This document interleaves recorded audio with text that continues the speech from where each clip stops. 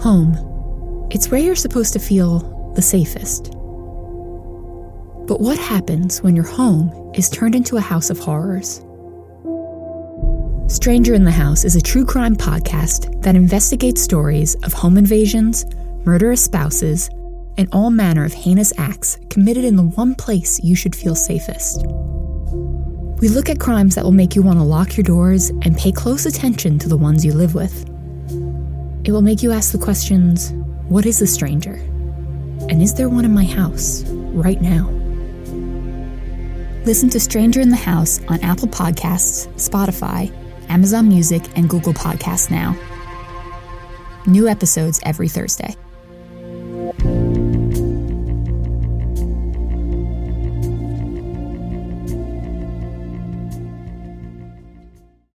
Howard Blum, The Eyes of a Killer, Part 5.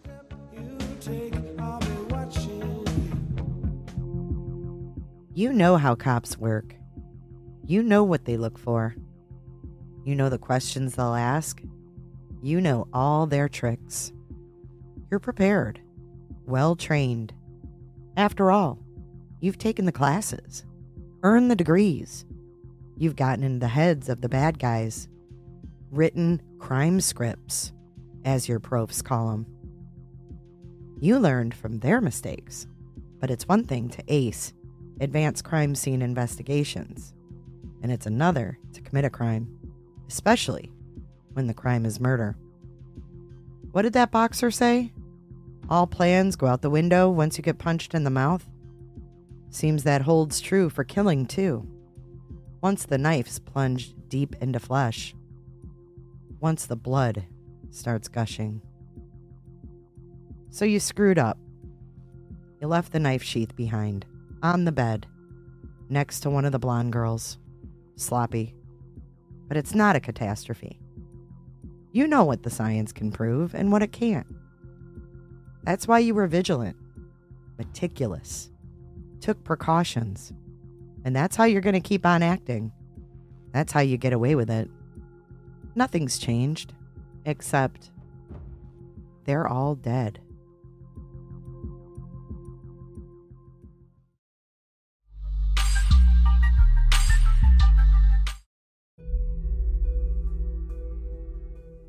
The first time Bryan Kohberger walked through a murder scene was in the old stone house on the leafy corner of Taylor Drive in Center Valley, Pennsylvania. There were blood-stained bodies sprawled about the musty, low-ceilinged living room. Only the corpses were mannequins. The blood was red paint. The living room was in the DeSales University crime scene house, and he was an undergraduate taking 365 psychological sleuthing. 2 years later, on the other side of the country, the Latah County, Idaho authorities have charged that Kohberger, now a doctoral candidate in criminal justice, was once again in a crime scene house filled with blood-stained bodies. Only now, the 4 corpses in the 3-story clapboard house on King Road in Moscow, Idaho, were young college students. The flowing blood was real, and Kohberger, they alleged, had been the knife-wielding killer. The more than 6-week investigative process that transformed Kohberger from a student of the criminal mind into an accused murderer is, in its full scope, a sputtering tale. Days of fallow frustration were followed by hard-charging breakthroughs, only to once again come to an uneasy, anxious halt. Until at last, the conclusive, incriminating piece would be felicitously fitted into the puzzle. In the end, the headlines exulted. It was a victory of scientific technique, pure forensic detective work. Yet, while there is a measure of truth to that reductive take, the truth genesis lies in the activities of an unsung group of heroes scattered across the breadth and width of the entire country. If any of their actions, if any of these seemingly unrelated catalysts had not been set in motion, then it can be argued things might have played out differently.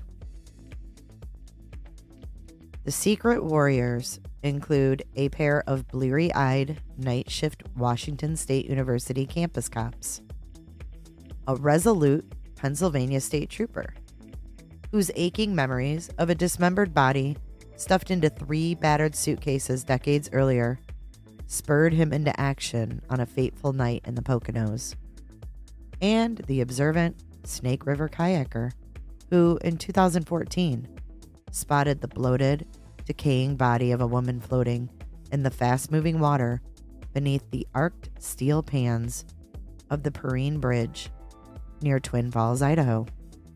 A chance discovery that 7 years later would serve in its heuristic way to sharpen the tip of the spear in the case aimed against Kohberger. And, not least, in the final moments of investigative triumph, the load was carried by a group of dedicated and innovative scientists working in a 4-story, sun-filled modernistic lab in the Woodlands, Texas. Yet, here too, there were supporting players. Passive, yet certainly no less essential in the broad scheme of things, including a self-made billionaire, venture capitalist, and the complicated man who had first introduced this deep-pocketed investor to the circle of public-spirited scientists, a former Holocaust denier, an occasional internet race baiter who now claims to do hush-hush spook work as he huddles with Julian Assange in London, slinks around the Middle East, and helps supply invaluable radar equipment to the Ukrainian forces. And then, too, looking at the case in purely operational terms, the final outcome, it must be conceded, had a great deal to do with Bryan Kohberger. He thought he was very smart. And he was. But just not smart enough. A brilliant student. Before getting his comeuppance, Bryan Kohberger apparently knew a good deal about what makes criminal minds tick, and at least one of his professors enthusiastically agreed. Dr. Michelle Bolger, who advised Kohberger on his master's thesis in the Criminal Justice Department at DeSales University, told a reporter, "He was a brilliant student. In my 10 years of teaching," she raved, "I've only recommended 2 students to a PhD program, and he was one of them. He was one of my best students ever." Kohberger, too, thought he'd learned a lot, and he was ready to put his effortful book learning to practical use. In the fall of 2022, during his first semester in the criminology doctorate program at Washington State University, he applied for an internship at the nearby Pullman Police Department. In the application essay, which the Idaho cops later shared, Kohberger, with apparent self-affirming pride, wrote that he had an interest in assisting rural law enforcement agencies with how to better collect and analyze technological data in public safety operations. Collect and analyze technological data? Public safety operations? That's a bit of grad school jargon that boils down to the sort of common sense stuff that is the constant fodder of the myriad TV dramas that begin with the good guys decked out in white jumpsuits, peering down the inquisitive concern at an inert corpse. Inevitably, they move on with methodical earnestness to gather evidence by pulling surveillance camera videos, checking out the cell phones that had pinged off nearby towers as the crime had gone down, and running revelatory license plate numbers through the all-knowing law enforcement computer systems. And Kohberger was immodestly asserting that he was a whiz at putting all the disparate data streams to effective use. He could tutor the local yokels, rural law enforcement agencies, was how he put it, with the supplicant's careful tact and forensic sleuthing. Only here's the irony. These were precisely the sort of cold, hard technological capabilities that helped to build the case against him. Each nudged Bryan Kohberger closer to the crosshairs of the Idaho police. Each reinforced the mounting suspicion that they had identifying their knife-wielding killer. The cumulative evidence was damned incriminating. But it wasn't proof. Circumstantial evidence, however agilely the various threads can be woven together to form a plausible narrative, cannot on their own bind together an open and shut case, especially if a canny defense attorney is determined to pull them apart. In fact, they're not even enough to get an arrest warrant. Take, for an instructive example, the now infamous sightings of the white Hyundai Elantra on the surveillance camera footage in the vicinity of the King Road house in the pre-dawn minutes subsequent to the savage killings of the 4 college students. Kaylee Gonsalves, 21, Madison Mogan, 21, Xana Kernodle, 20, and Ethan Chapin, 20. Within days of the murders, the Moscow police had gathered a stream of video featuring what they quickly dubbed Suspect Vehicle 1. There never was a Suspect Vehicle 2, or for that matter, 3. Only they had a problem with the quality of the images. They were flickering, recorded in varying light. The pixels had captured a fast-moving white car, but that was about all the local cops could say for sure. So the promising, but far from conclusive videos were swiftly dispatched to Building 27958A, Pod E, Quantico, Virginia. That was where the forensic examiners of the Image Analysis Unit of the FBI Operational Technology Division worked their magic using a bit of software that had been originally developed, at the cost of about $1 million for taxpayers, for a secretive Defense Department outfit nestled deep in the clandestine heart of the deep state, the Irregular Warfare Technical Support Directorate. With the click of a few computer keys, the program searches through a staggering inventory of cars until it ultimately, according to the confident government description, identifies the make and model of the vehicle in a still image. And it worked like a charm on the handful of videos the Moscow cops had gathered. Or more precisely, 3 charms. The FBI forensic examiner first deduced that Suspect Vehicle 1 was a 2011 to 13 Hyundai Elantra. Then, upon further review, to use the chagrined phrase of the candid Idaho authorities, he decided the mysterious Hyundai might as well be a 2011 to 16. And when he pored over the image of a car consistent with the Hyundai near the murder scene that was caught on camera, not long after the killings, racing towards Pullman, Washington, he deduced that it was a 2014 to 16 Hyundai. That is, he cast a pretty broad net, and he cast it 3 times to boot. Still, when it turned out that Bryan Kohberger owned a 2015 white Hyundai Elantra, it was right in the ballpark of the FBI's analysis of the make and model of Suspect Vehicle 1. But it was a Superdome-sized ballpark, and it had been stretched to cover 5 full years of cars. A smart defense attorney could drive a fleet of Hyundais through a speculative gap that wide. And that wasn't all. There was further cause for hand-wringing in the aftermath of the FBI's vaunted forensic image analysis.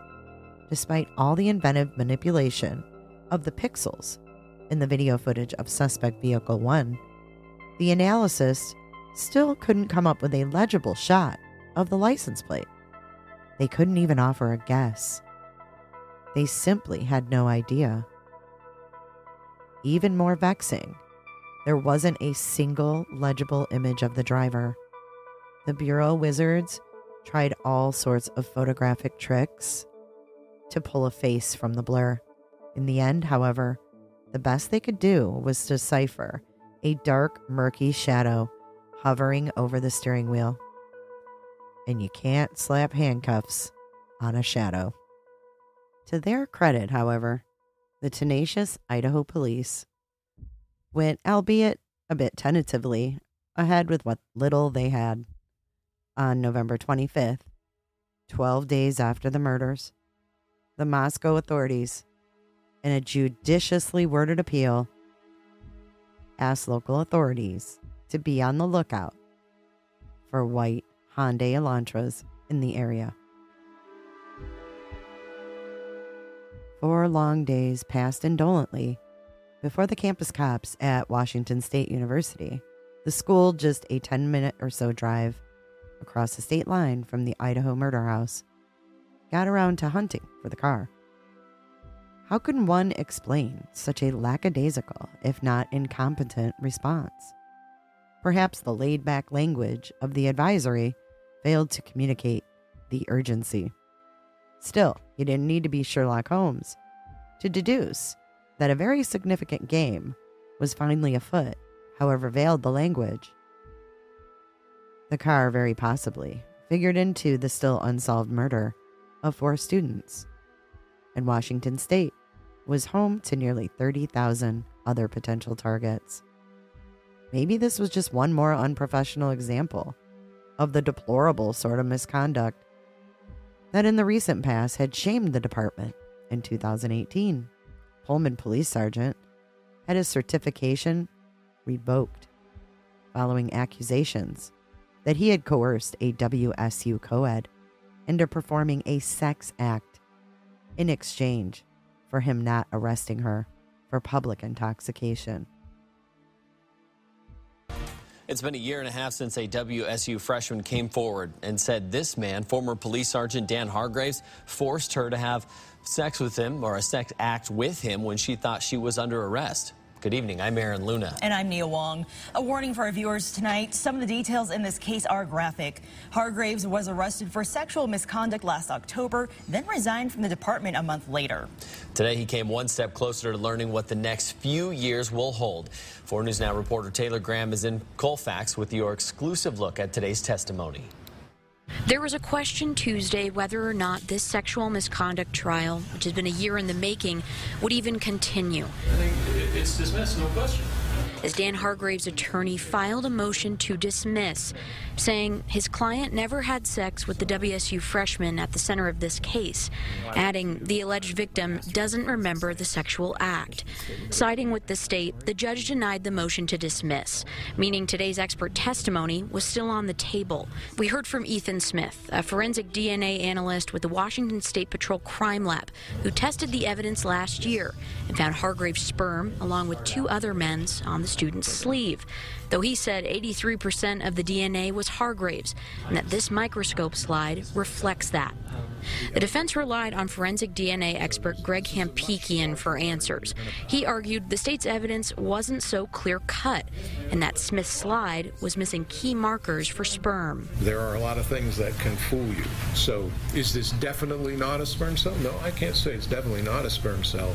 I'd say that it's missing any of the hallmarks that I would give certainty to that to. The jury took in hours of testimony Tuesday, and soon they'll have the answers to Hargraves' questions about his future. Yet, despite the snail's pace, at last, a WSU cop did get around to checking out whether any white Hyundai Elantras were registered at the university. It was on November 29th, a particularly tranquil Tuesday night on campus since the university was in the midst of its Thanksgiving break. And at 12:28 a.m., not even a half hour into the start of his midnight to 8 a.m. graveyard shift, Officer Daniel Tingo took advantage of this lull to catch up on a stack of paperwork. Near the top was the bulletin the Moscow PD had circulated. It might as well have been a ticking bomb. Tango, people will tell you, was one of the good guys on the force. Hardworking, affable, a nighttime supervisor with a straggly professorial goatee. He pulled in more than $70K a year, considerably more than many people on the school payroll who had doctorates. Yet that night, he earned his pay. For only moments after he read the notice, he started tapping away at his computer. And presto, a name appeared on the screen. Bryan Kohberger, a grad student living in a university apartment compound on Northeast Valley Road.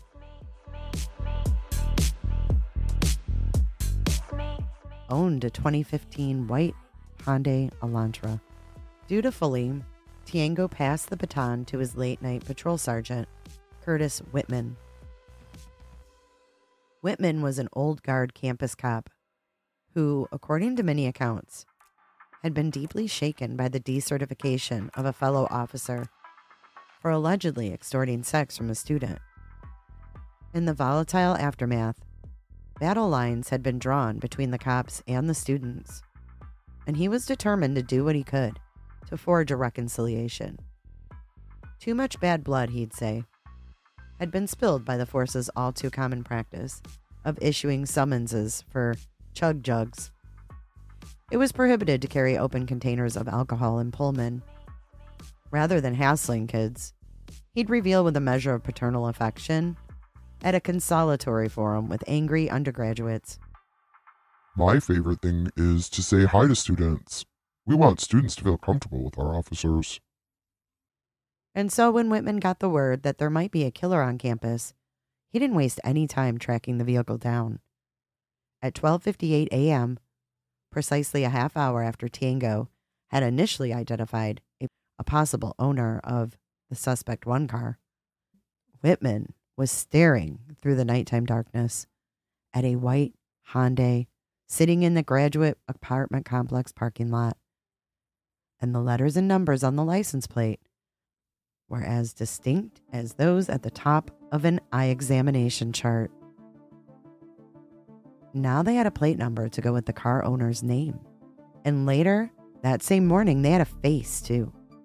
Corporal Brett Payne, the 32-year-old former military policeman who, despite his relative youth and short time on the force, had been handpicked by Moscow Police Chief James Fry to lead the quadruple murder investigation. Stared at a screenshot of Kohberger's driver's license photograph. With mounting excitement, Payne ticked off all the similarities between Kohberger and the intruder, whom a surviving roommate had briefly seen in the King Road house on the night of the murders. White male, check. 6 feet, check. 185 pounds, check. In the clincher, Kohberger, he decided, possessed bushy eyebrows, just as the witness had described. Yet, for all their progress, there was no getting around the dismal reality that the cops were still clutching at straws. Having a likely suspect was not the same as having someone dead to rights. Go into court with this sort of inconclusive supporting evidence, and they'd never get an arrest warrant, especially in a high-profile murder case, with the unnerving possibility of a death sentence hanging in the balance. Especially if the judge drove a Hyundai Elantra, or, for that matter, had bushy eyebrows.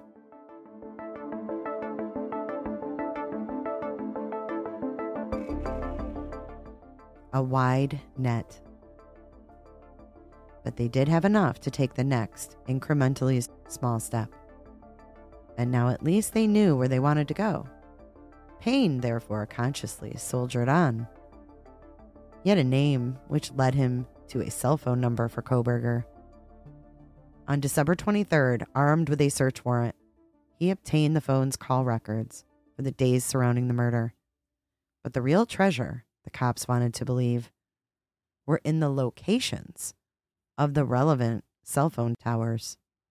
Every step you take, every move you make, they're watching you and filing it all away.